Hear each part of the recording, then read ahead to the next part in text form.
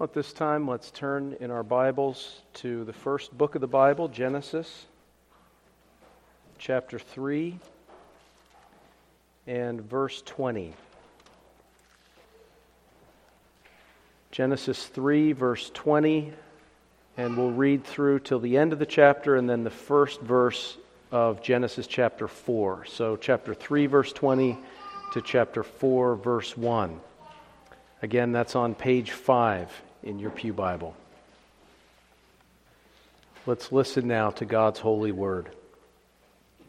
And Adam called his wife's name Eve, because she was the mother of all living.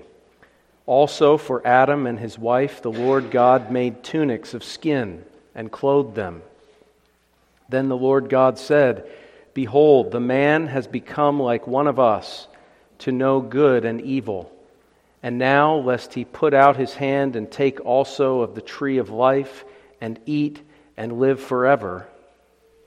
Therefore the Lord God sent him out of the Garden of Eden to till the ground from which he was taken. So he drove out the man, and he placed cherubim at the east of the Garden of Eden, and a flaming sword which turned every way to guard the way to the tree of life. Now Adam knew Eve his wife, and she conceived and bore Cain, and said, "I have acquired a man from the Lord." May God bless the reading of his word to us this evening, along with the preaching as well. Amen. Well, let's keep our finger on Genesis chapter 3 as we seek the Lord's help and guidance this evening in considering the salvation of our first parents. Up to this point, we've seen Adam and Eve falling into sin. We've put that entire series of events under the microscope. We've seen Satan's role, Eve's role, Adam's role, God as the first evangelist coming into the garden to confront them and to bring a message of judgment and of curse, but also of hope and blessing and salvation through the seed of the woman who would come and crush the serpent's head and set evil, sinful, depraved mankind at enmity with the serpent and in a covenant of friendship with God himself.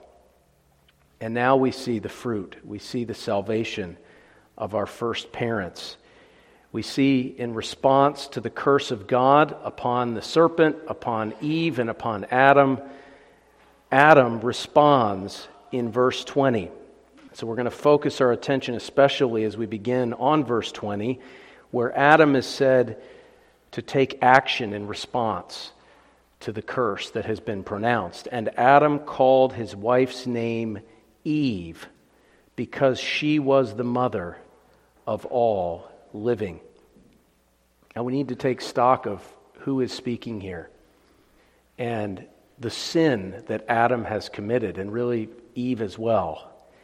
Our first parents could arguably be classified as the worst of sinners in all of human history. As Paul would say, the chief of sinners.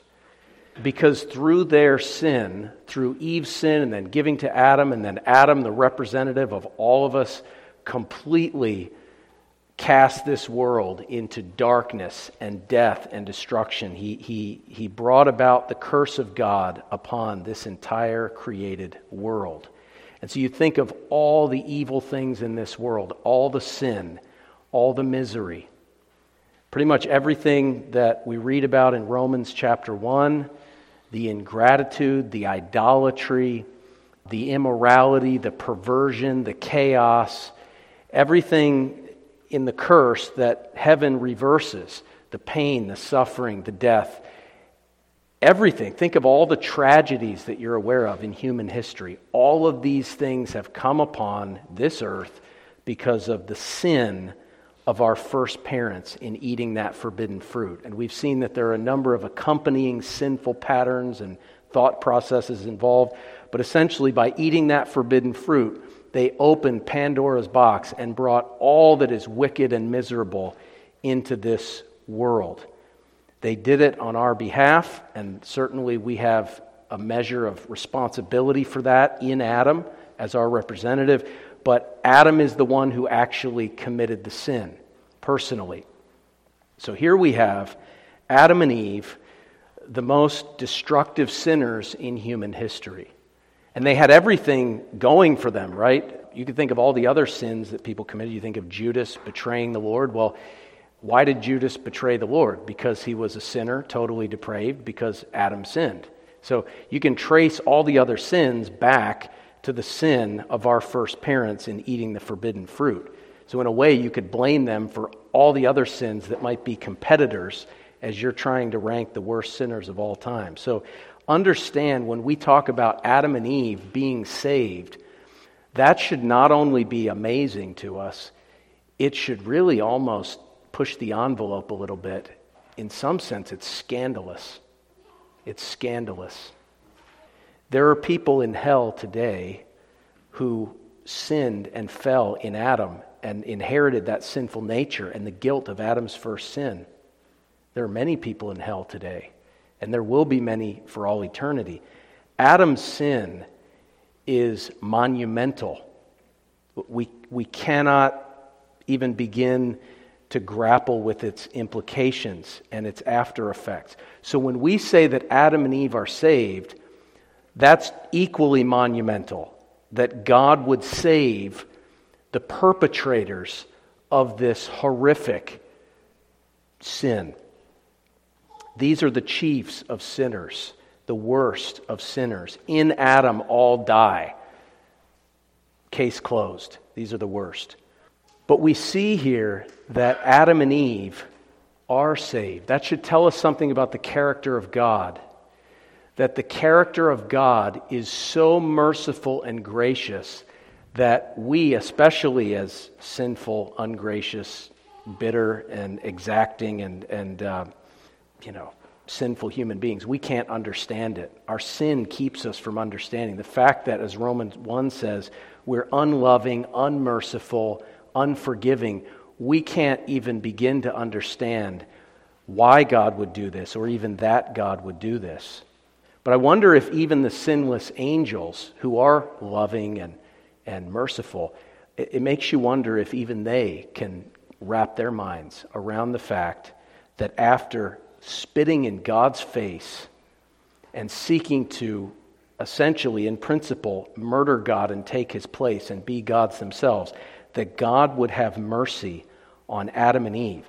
Don't think that Adam and Eve are more savable or more worthy of salvation, or that it's less scandalous for Adam and Eve to be saved than for the devil to be saved. I mean, maybe you have an argument there. I'm not aware of how you could distinguish the two. They both deserve hell. And it's just as scandalous for God to save Adam and Eve as it would be if God had made a plan to save the devil.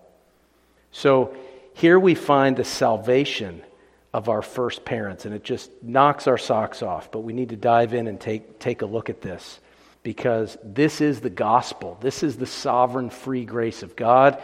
This is, as one author says in describing the parable of the prodigal son, he titles his book, The Prodigal God, because the word prodigal is used to describe the son who goes out and lives this luxurious lifestyle that's so decadent and just laying it on thick and purchasing all these things and wearing the fur coat and he just all the luxuries that we think of when we think of the prodigal son.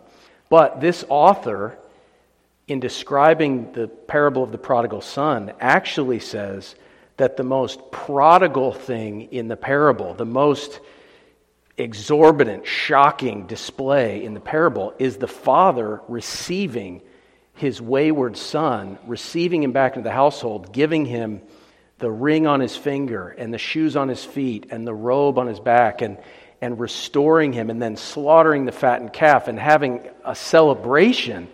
That's over the top. That's prodigal. That's a prodigious display of just throwing all these resources, all of this money for this party to welcome back the son that despised you and took all of your wealth and went to the foreign land. So I think there's something to that. And here with the salvation of Adam and Eve, we see in that sense our prodigal God going way over and above what we could possibly envision in lavishing mercy and grace upon the worst of sinners.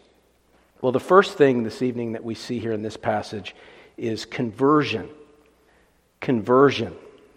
That is a change of heart that takes place in the life of Adam and Eve. We know that conversion is the result of regeneration. Regeneration is that one moment in time when God takes out the old heart of stone and gives a beating heart of flesh, where a person is born again by the Spirit of God. God flips the switch, and they go from being lost and dead in sin to, like Lazarus, arising from the dead. And conversion is the result of regeneration. So God flips the switch, they come back from the dead, they're regenerate, they're saved, they have new eyes, a new perspective, and all these things.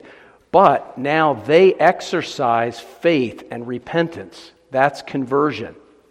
So if somebody asks you to recount your own conversion, don't think that they're asking you to recount your regeneration. We don't necessarily know. Some of us might have an inkling, but most of us don't know the moment that God flipped the switch. But we can recount our earliest memory of repenting and believing.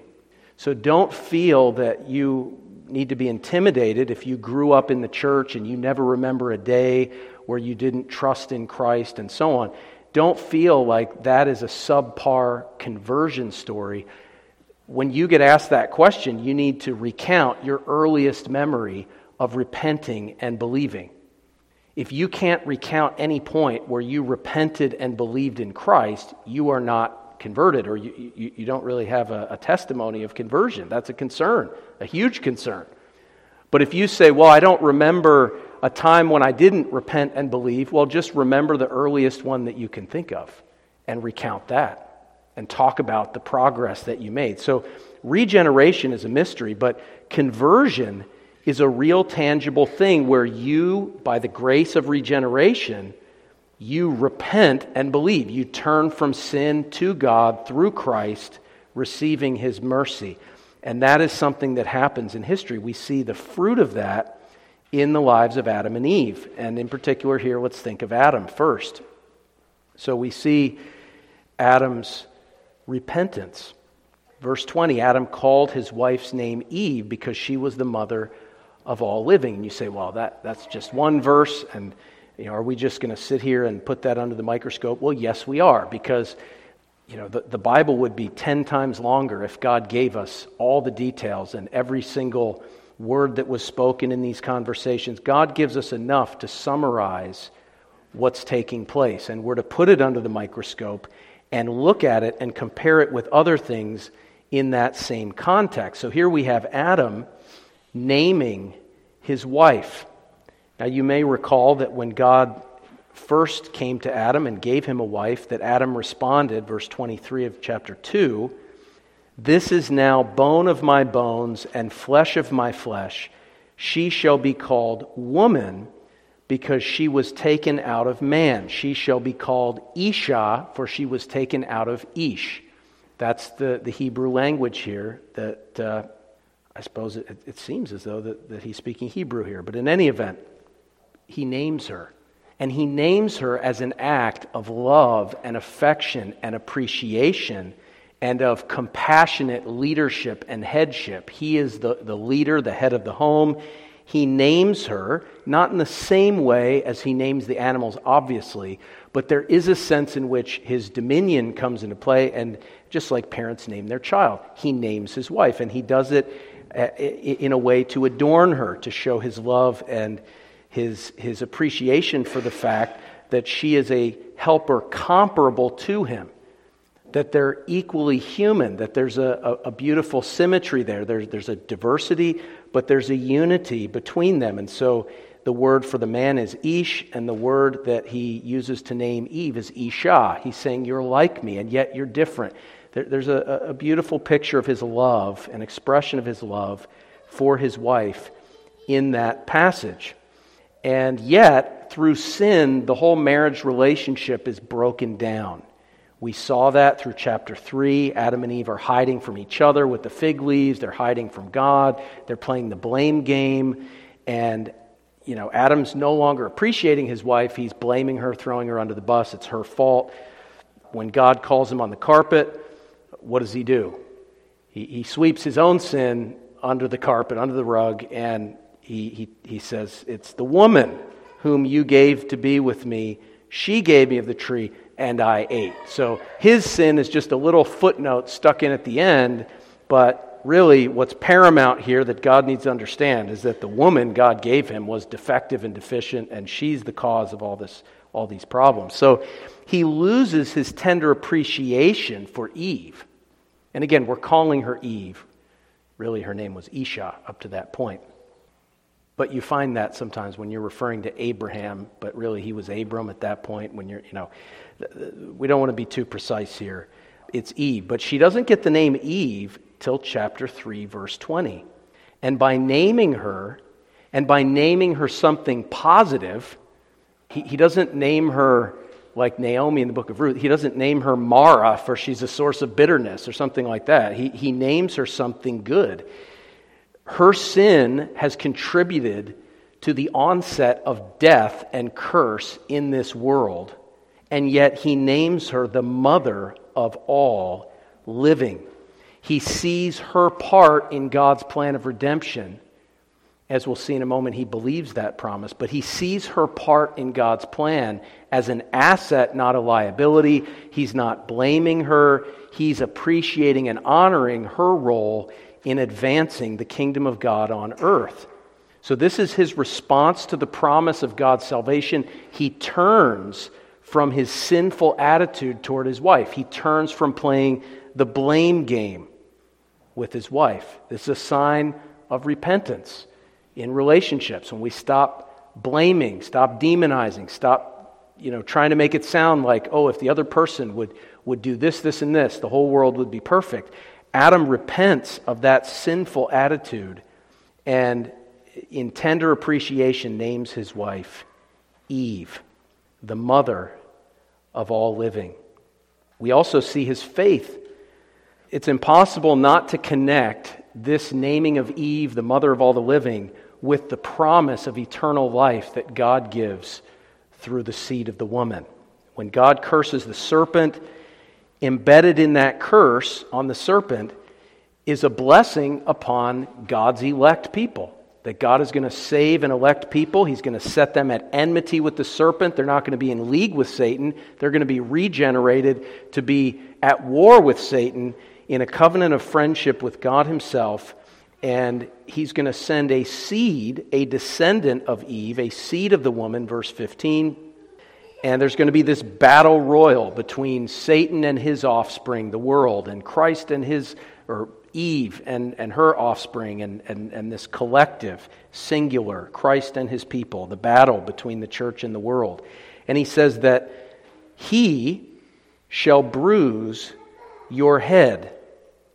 Christ will crush the serpent's head, and you shall bruise his heel. The serpent will latch on to strike with deadly poison the heel of Christ. We see it at the cross, the shedding of blood, death, and yet Christ in dying will crush the serpent's head. So this is a promise of the gospel that there will be a Savior that is to come, and Eve is going to be saved through childbearing and through faith and love and holiness with self-control. She's going to be a means to that end of God's redemptive plan. And Adam recognizes that and names her accordingly. He says, yes, God is going to use her in the way that he promised that he would use her. So it's not just his love for Eve, but it's also his faith in God's promise. Now, of course it's true that Eve is going to be the mother of all human beings on the face of the earth throughout history. And so we have to be very careful. There are seductive teachers out there that will try to focus so much on the emphasis on eternal life and the gospel that they'll say, you see, Eve's just the mother of all who have eternal life, and it's talking about all who have life in Christ spiritually, but not all human beings descend back to Adam and Eve. Adam and Eve are not the sole progenitors of the human race, because that would contradict evolutionary theories of genetics and so on. That is absolutely wrong. Absolutely wrong. In fact, it's not a new error. I was just reading yesterday in a theology book that's hundreds of years old, and they're dealing with that same error back in the day. So we need to be careful. She is the mother of all living human beings throughout history. That is true. But there's a compound meaning here that it's emphasizing in that capacity as mother of the human race, she's also the mother of all who have eternal life, because it's through her that the Savior, the Prince of Life, will come into the world. So we see Adam believing that promise, naming his wife accordingly.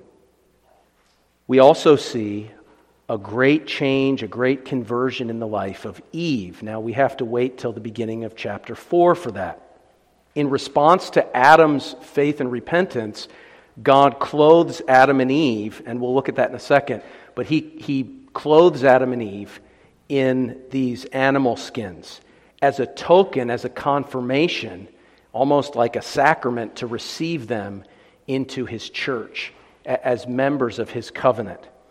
But we're not to think that it's only Adam that was converted here, because we have the rest of the story as we continue to read in these chapters.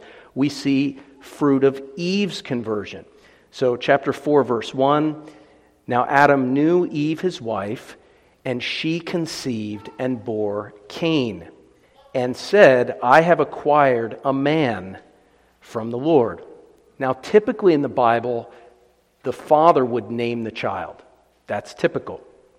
We're not sure here whether Eve is the one actually naming Cain. It's possible that she is. She bore Cain and then said, I have acquired a man from the Lord, because the word acquired is connected to the word Cain. That's why she's saying that, just like with Jesus. You'll call his name Jesus, for he'll save his people from their sins, because the name Jesus means Jehovah saves. In this case, she bears Cain, her firstborn, and says, I have acquired, I have caned, I guess, a man from the Lord. Maybe Adam named Cain, maybe Eve did. We don't know, but either way, Eve loses no time in embracing the meaning of this name. That this name of her firstborn is reflective of God's covenant promise. I have acquired a man from the Lord. That's not just saying, oh, God gave me a child. And of course, that is a blessing when God gives children. But here Eve is saying, this is the first step of the fulfillment of the promise that God will send this seed. Now, some have speculated that the Hebrew grammar here suggests that Eve is actually thinking that Cain is the Messiah. I have acquired a man, the Lord. That's how it reads in the Hebrew. The preposition from is not there. So Luther and others who tend to latch onto these kind of things have made a big point that she's saying, I have acquired a man, the Lord, the God-man Messiah. Now, I'm not prepared to affirm that that's definitely the meaning here. But I think it's absolutely the case that she is viewing this as the first step, at the very least. Maybe she does think it's the God-man mediator, but the point is, at the very least, she sees it as a fulfillment from Jehovah, the Lord. Remember, when Satan tempted her, he didn't use God's covenantal name. All throughout the early chapters of Genesis, we see God referred to as Jehovah God, the Lord God, Yahweh or Jehovah Elohim, the Lord God, emphasizing not only that he is God, but that he is the Lord, Jehovah, the self-existent, faithful covenant God. And when Satan tempted Eve, he started by saying, has God indeed said? It's very subtle, but he's referring to the Lord God as God. And if you look at that section in its context, it really jumps off the page, that all of a sudden it's the Lord God, the Lord God, the Lord God, and now he's just God. That covenantal aspect is missing. It's not missing when Eve speaks in chapter 4, verse 1. She views this son, Cain, as a gift from her covenant God, Jehovah, the I Am, the same yesterday, today, and forever. So we see her faith, and we also see her repentance. I have acquired a man from the Lord. What did Satan attack in the life of Eve when he tempted her by that forbidden tree? What did he do? He tried to persuade her that what God had provided her was inadequate. God was holding her down. God was suppressing her well-being, her potential. He got her to disbelieve God, to disbelieve God's goodness, to think that God was giving her idle threats, and that really if she ate the fruit that was forbidden, she would become a god. She would be great and amazing and wise and have this thing that was so pleasant and so desirable. And so she took of its fruit and she ate. But here we see, even in the midst of pain and suffering in childbirth, which we see in this chapter was the case. We should assume that giving birth to Cain was painful. It was difficult. The first birth ever. It's not like you had, all you had was Adam. He was the midwife, I suppose. So this is a new experience, pain, suffering, uncertainty of the highest order. And yet, notice, she's content. She's happy to receive what the Lord has given her. And that's a testimony to a change of heart in her life. We can't think that faith and repentance are always going to show themselves in these amazing, big, larger-than-life episodes in life. Sometimes faith and repentance show themselves in the subtleties, in situations like this. She has a child, and look at the response. She's grateful. She's content with what God has given. She's even joyful, though it is painful. So we see the conversion of Adam and Eve. The sovereign grace of God brings them from death to life, from the power of Satan to the power of God. Secondly, we see reconciliation. Reconciliation. Verse 21. In response to Adam's virtual profession of faith by naming Eve in the way that he did, notice what happens. Also, for Adam and his wife, the Lord God made tunics of skin and clothed them. So the Lord God, their covenant God, responds to Adam's naming of Eve by making tunics of skin and clothing Adam and Eve. Now at this point, let's remind ourselves the situation. Originally, Adam and Eve had their pathetic attempt to cover their shame, the fig leaves adorning their basically naked bodies. They're hiding in the trees of the garden. They're afraid of God, and they're angry and bitter toward each other. And God comes into the garden. He addresses them, so on and so forth. But now, notice that God clothes their shame and their nakedness. They have pathetically tried to cover their shame. They have this sense in their conscience that they are unclean, that they are dirty, that they are vulnerable, that they are exposed to each other. And in the sight of God, they've tried to cover it with their own fig leaves, with the fruit of the ground, rather than through the shed blood of a sacrifice. And just like Cain later on, trying to cover it essentially in their own good works, and God deals with that issue. They're reconciled to God, and God covers their shame. How does He do it? Well, He makes tunics. Tunics. Now, some Baptist authors have attempted to define for us the exact dimensions of these tunics for the purposes of Christian modesty, and I think probably they've gone beyond the bounds of what Scripture explicitly teaches.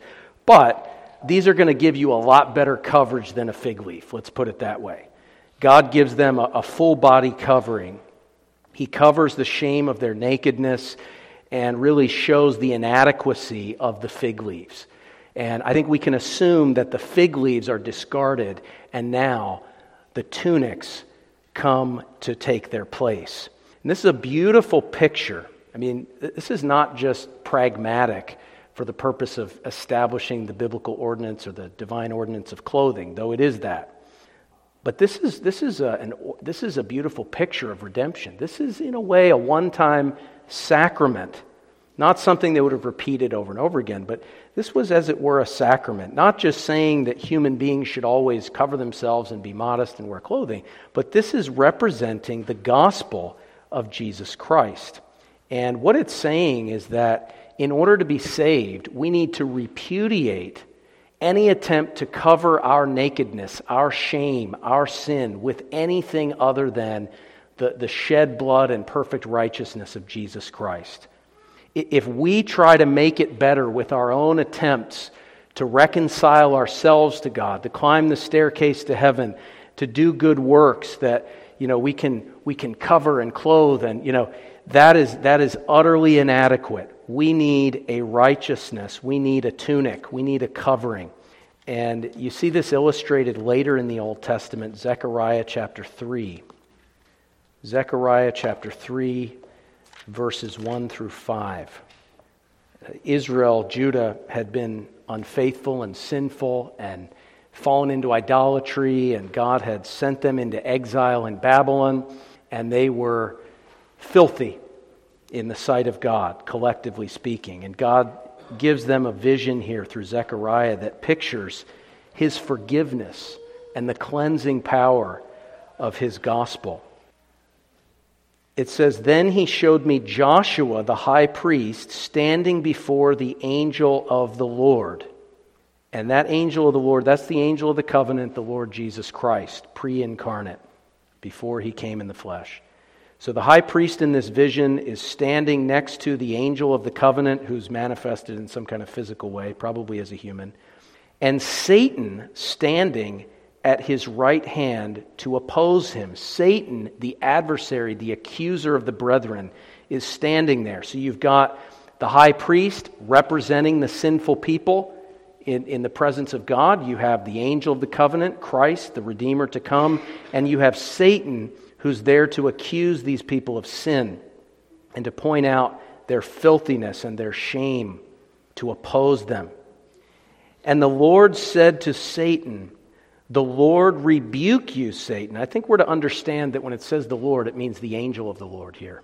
There are other reasons for that in other books of the Bible, but I think the Lord here is speaking of the angel of the Lord. He says to Satan, "The Lord rebuke you, Satan. The Lord who has chosen Jerusalem rebuke you. Is this not a brand plucked from the fire?" In other words, collectively, he says what is true individually of every believer, that they are hell-deserving sinners that have been plucked from the fire. They've been converted. They've been restored. They've been justified. They've been forgiven. Satan brings the accusation, "Who shall bring a charge against God's elect?" It is God who justifies. It is Christ who has died, and more than that, is risen and ascended to the right hand, interceding for His people. And here He intercedes for His people. This is a brand plucked from the fire. Now listen to how this is represented here. "Now Joshua was clothed with filthy garments and was standing before the angel. Then he answered and spoke to those who stood before him, saying, 'Take away the filthy garments from him.'" Take away these filthy garments that represent the disobedience, the idolatry, even the best works of righteousness that are like filthy rags. Take away these fig leaves. Take away these filthy garments. Take them away. My friends, that's what happens when a sinner is justified in the sight of God. All of their sins have been imputed to Jesus Christ on the cross. All of their sin is taken away. It was laid upon Jesus Christ, the Lamb of God. All of our iniquity, Isaiah 53 says, God laid it upon Christ. Take away the filthy garments from him. And to him he said, "See, I have removed your iniquity from you." That is a promise that every believer can quote when you feel the accusation of conscience, when you sense the guilt, and you've confessed your sins, and you're striving to forsake them, and you've confessed them to other people that you've sinned against, and you've repented, but you still feel the burden of guilt on your back. Go to this passage and hear Jesus say to you, "Look, take away the filthy garments from him. See, I have removed your iniquity." That's Jesus speaking to his people. See, look to the cross, and behold, I have removed your iniquity from you, and I will clothe you with rich robes. And I said," this is Zechariah, "let them put a clean turban on his head." So they put a clean turban on his head, and they put the clothes on him, and the angel of the Lord stood by, overseeing this process. So the filthy sin is taken away. It is replaced with the perfect obedience of Jesus Christ throughout his entire life, ministry, death, burial, resurrection, ascension, all of his perfect obedience in this life, in this world, during his incarnation. All of that is credited to the believer as a garment of salvation. And that's why Isaiah beautifully describes the justified believer who's had his iniquity taken away and is clothed in this beautiful garment. Isaiah 61 and verse 10. "I will greatly rejoice in the Lord. My soul shall be joyful in my God, for he has clothed me with the garments of salvation. He has covered me with the robe of righteousness." Are you struggling to be joyful? Oftentimes we are. We struggle to be joyful. It's a fruit of the Spirit.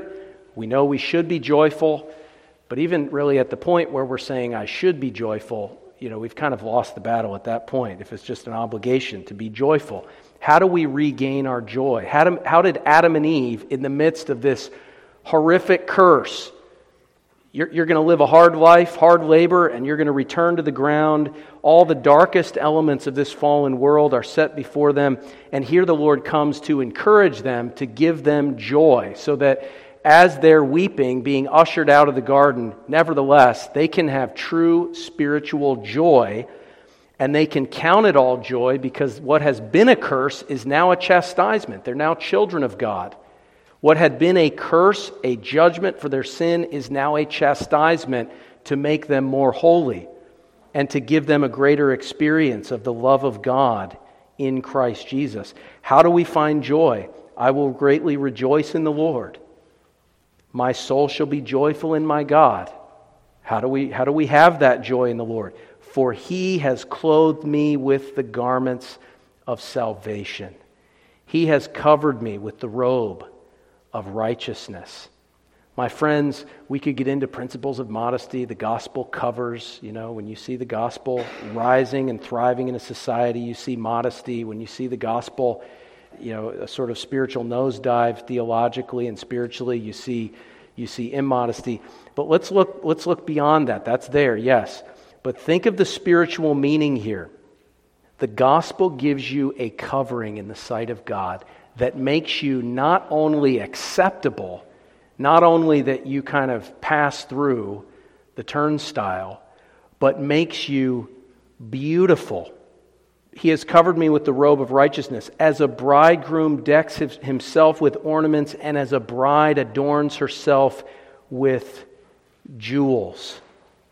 Beauty. Beauty for ashes, not just righteousness, beauty, glory, shine like the sun in the kingdom of your Father. Even now, my friends, by faith, we can have that beaming, glowing joy that our sins, our iniquities have been taken away. We are light as a feather. The burden has been lifted, and we can leap as calves from the stall. We have God as our God. We have forgiveness. We have freedom and liberty of conscience. But notice, these are tunics of skin. God did not shear a sheep and then pat the sheep and let it go run off. Death took place. And seemingly this is the first example of death in the Bible.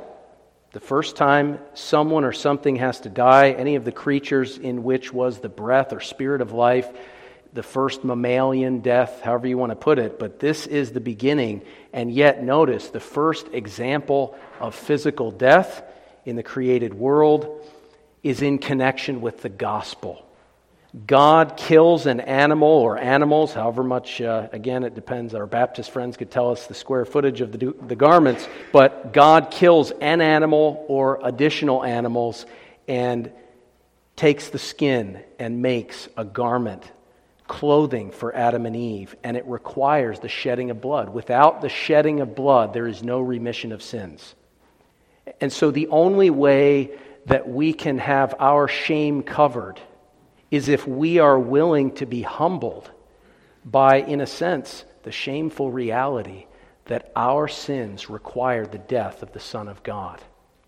See, there's a sense in which, as believers, we will never see shame. We will never see the curse and righteous wrath of God against us and that eternal shame of hell. We don't have that shame. We don't have that shame of our nakedness, but we're humbled. And we come before the Lord with shamefacedness, as Daniel does in Daniel 9. Why? Because he understands that his salvation was purchased, or would be purchased, by Messiah the Prince, who, in order to reconcile his people and put an end to sin and bring in everlasting righteousness, would have to be slain, even as the lamb or the bull or the goat or the ox was slain in this ordinance of animal sacrifice. So there's death, there's blood, there's humility in the midst of this joy. God enables them to mingle trembling with their mirth. They have to watch, or at least understand, the reality that there is a dead animal that just is the first dead thing they've ever seen. So it's humbling. And they're clothed with the skin of this sacrificial animal as a picture of the atoning work of Christ on the cross. And you can also see the imagery here with the flaming sword. Once they're sent out of the garden, God puts a cherubim, puts an angel at the doorway of the garden with a flaming sword. And that flaming sword manifests the judgment of God and keeps Adam and Eve from ever being able to get back into that paradise, into that Garden of Eden. The flaming sword of judgment that guards the way into God's holy presence and into that garden temple of fellowship with the Lord. Well, my friends, it's that flaming sword of justice that was unsheathed against the Lord Jesus Christ. That's how God killed the ultimate sacrifice, as Zechariah later says, that God unsheaths the sword of his justice against the shepherd and strikes the shepherd with that sword of justice, the Lord Jesus Christ. So he was pierced for our transgressions. The same sword that keeps us out of that fellowship pierced him so that we could have a new and living way into the presence of God and spend eternity in a paradise of fellowship with him. It's a beautiful thing that we see here. And notice it's the Lord God that did it. Who made the tunics of skin? Who conducted the sacrifice and killed the animal? Who clothed them? The text is clear.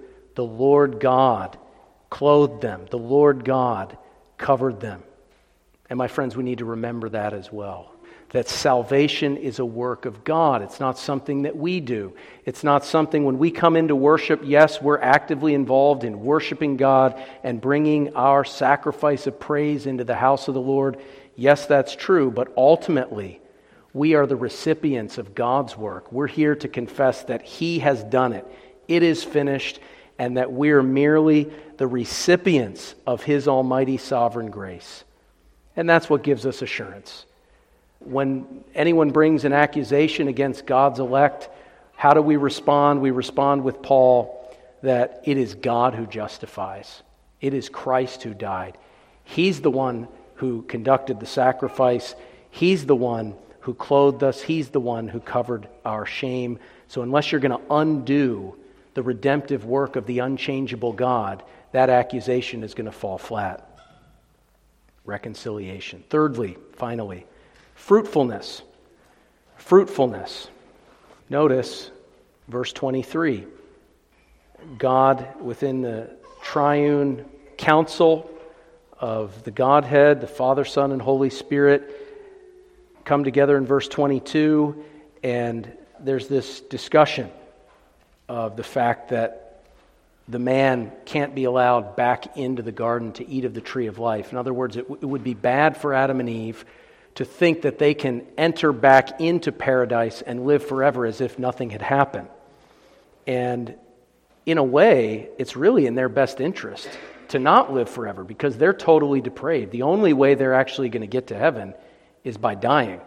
It's through being absent from the body that they're going to be present with the Lord and then await the second coming of Christ. So death is actually a good thing for Adam and Eve. You wouldn't want, if you understand anything about the reality of this world, you would not want to live on planet Earth forever in a sinful, miserable condition. So God, verse 23, therefore, the Lord God sent him out of the Garden of Eden to till the ground from which he was taken. Verse 24, so he drove out the man. Now, we tend to think of this in a negative sense, but let's think about this. It doesn't simply say that God drove them out. It says that he sent them out. Now, they've been converted. He's displayed this emblem of their salvation in clothing, their nakedness, and their shame. And we're told that, verse 23, he sent them out. Now, it's probably the case that when he sent them out, they weren't too eager to go out. And so that's why in the next verse, he has to drive them out, because Adam and Eve just don't want to leave. And I think there's something there for us to reflect on about how glorious that garden paradise was and how much we've lost in this world. But nevertheless, the original directive is not driving them out, but sending them out. And this is important, as I said. At this point, these are children of God, and their proper response to all of this is to respond to it as a chastisement, not as a curse. This is a chastisement. God is going to work all these things together for their good, and he's sending them out for their good as children of God. If they're saved, we know that's true. He's sending them out for their good. And their proper response ought to be, though outwardly it's a bit disturbing to leave paradise and go out into the great unknown, the wilderness, and so on, nevertheless, their response should be, here am I, send me. There are times in our lives where the consequences of our sin drive us out of situations and blessings that we enjoy.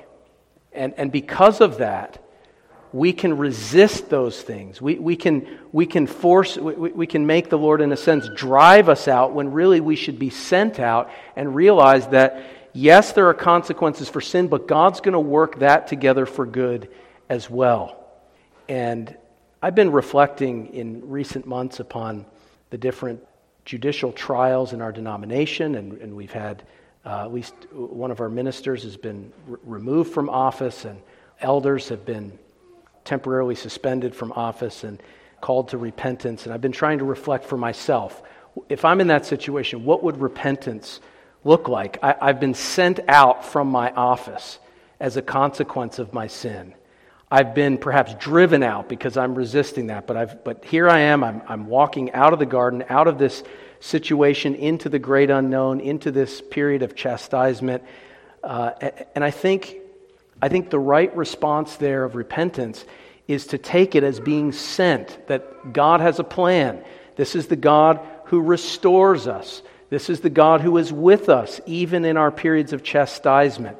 This is the God who will never leave us nor forsake us. So don't force the Lord to drive you out. Be sent out and follow where it takes you in the providential plan of God, and deal with the consequences of sin in a receptive way. Easier said than done. I'm just saying, I think this is a way for us to think about these types of situations. Now, very briefly, and I don't want to take up a whole lot more time, but you see that when Adam and Eve are sent out, they eventually embrace this calling, and they are fruitful in this calling. They eventually say, all right, here am I, send me, or you've driven me out, so here I am, I'm going to go forth, and we're going to be fruitful and multiply. We see that at the beginning of chapter 4. We see that in their family, that they receive this instruction from God sacrificing that animal and giving them clothing, and so they teach their children, Cain and Abel, to worship the Lord. There's some type of family worship and offering happening. Obviously, some of those offerings are better than others, and we could talk about that. But Adam and Eve are imparting the knowledge of God's truth and covenant to their children. And we're told that they had quite a few children. Chapter 5, verse 4, after Cain kills Abel, and then Cain is exiled, we're told Adam begot Seth. The days of Adam were 800 years, and he had sons and daughters. So all the days that Adam lived were 930 years, and he died. So he lived 930 years. Perhaps Eve lived a very similar period of time. And in the course of these chapters, we find that that was between 8 and 9 generations of his posterity. So Adam not only teaches Cain and Abel to bring their offering, instructs them in the faith of God's promise, recounts his own personal testimony of sin and the fall and how God converted him and clothed Adam and Eve in those garments of righteousness. Adam is actively leading and governing and overseeing his family as the patriarch for 930 years, for 9 generations down to Noah's father Lamech, and that's when Adam dies, in the days of Lamech. So 9 generations. Mr. Hughes talked about taking the morning sermon and inserting it into the Psalm meditation, but we could take the Psalm meditation and insert it here, because Psalm 78 is a perfect example of what Adam and Eve did. They imparted the truths that God revealed to them to their children for 9 generations. And we see that in chapter 4, verse 25, Adam knew his wife again, and she bore a son and named him Seth. For God has appointed another seed for me instead of Abel, whom Cain killed. And as for Seth, to him also a son was born, and he named him Enosh. Then men began to call on the name of the Lord. So after a couple generations, you have not just family worship, but a congregation of worshipers in this pre-flood human environment. So they gather for worship. There is the institution of animal sacrifice. There's an altar of sacrifice. Probably they're gathering near the flaming sword at the gate of the garden as a sort of central location. But in any event, there is a church. There's a godly family, 9 generations. There is a church that's formed throughout the early civilization. Cain goes east of Eden, but Adam's civilization, the descendants of Seth, maintain a godly church environment for many, many generations to come. And there's actually a godly society. You have the world with Cain's descendants and their emphasis upon building cities and having all the latest, greatest economic and technological advances and music and art. Not that that's bad, but that's their focus, the things of this world, to the exclusion of God. But you see in Adam's descendants, through Seth, that Enoch walked with God. The 7th generation is a picture of that civilization as it had come to perfection from Seth all the way down to that 7th generation where Enoch walked with God and he was no more. He was a pilgrim. He was an exile, and God took him to the heavenly Jerusalem, to the city above. So, my friends, you can see that the long-term fruitfulness of Adam and Eve in imparting God's truth to their children, teaching them how to worship, family worship, public worship, and even a godly society, such that it's not until Genesis chapter 6 that this godly society, which is described as the sons of God, not angels, but the professing children of God, the worshipers of Jehovah, the covenant people of God, Genesis 6, 1 through 3, it says it's not until that point, roughly 480 years after Adam died, that this godly society began to fall apart because the children of God intermarried with unbelievers. And the godly society of Seth merged with the ungodly descendants of Cain. But that's hundreds of years after Adam died. So we assume that up to that point, the society wasn't falling apart, it was flourishing. And their society is described here as being the sons of God. So when we look at the curse of God upon Adam and Eve, we can't merely dwell upon the negatives as we did last Lord's Day evening, but we need to recognize that God blessed their work. God blessed their diligent labor to advance His kingdom by teaching their children by gathering for worship, worshiping God as He commanded, by trusting in the blood of Christ to come and in that sacrifice, by applying God's Word to all areas of life and seeking to do God's will on earth as it is in heaven, like Enoch, walking with God in heavenly mindedness. We often lose sight of what's here beneath the surface in these chapters, that Adam and Eve were exceedingly fruitful and productive for the kingdom of God. And there is hope of blessing. There is hope of overcoming the curse because God is for us. And if God is for us, as He was for Adam and Eve here after their conversion, if God is for us, who can be against us? Let's pray. Gracious Heavenly Father, what good news You have revealed to us through the blood of Your Son, the seed of the woman who has crushed the serpent's head and who has brought about the first fruits of the new heaven and the new earth when He will make all things new. We thank You, Lord, that we are new creatures in Christ, that there is hope for our marriage relationships, for our work, for our parenting, that there is hope for all the things that You have cursed because they now become chastisements worked for our good, that we may see the goodness of the Lord even in the land of the living. Impress us with these things and reassure us by faith in Christ that our iniquity has been removed and that we have been clothed in His perfection. We ask in His name. Amen.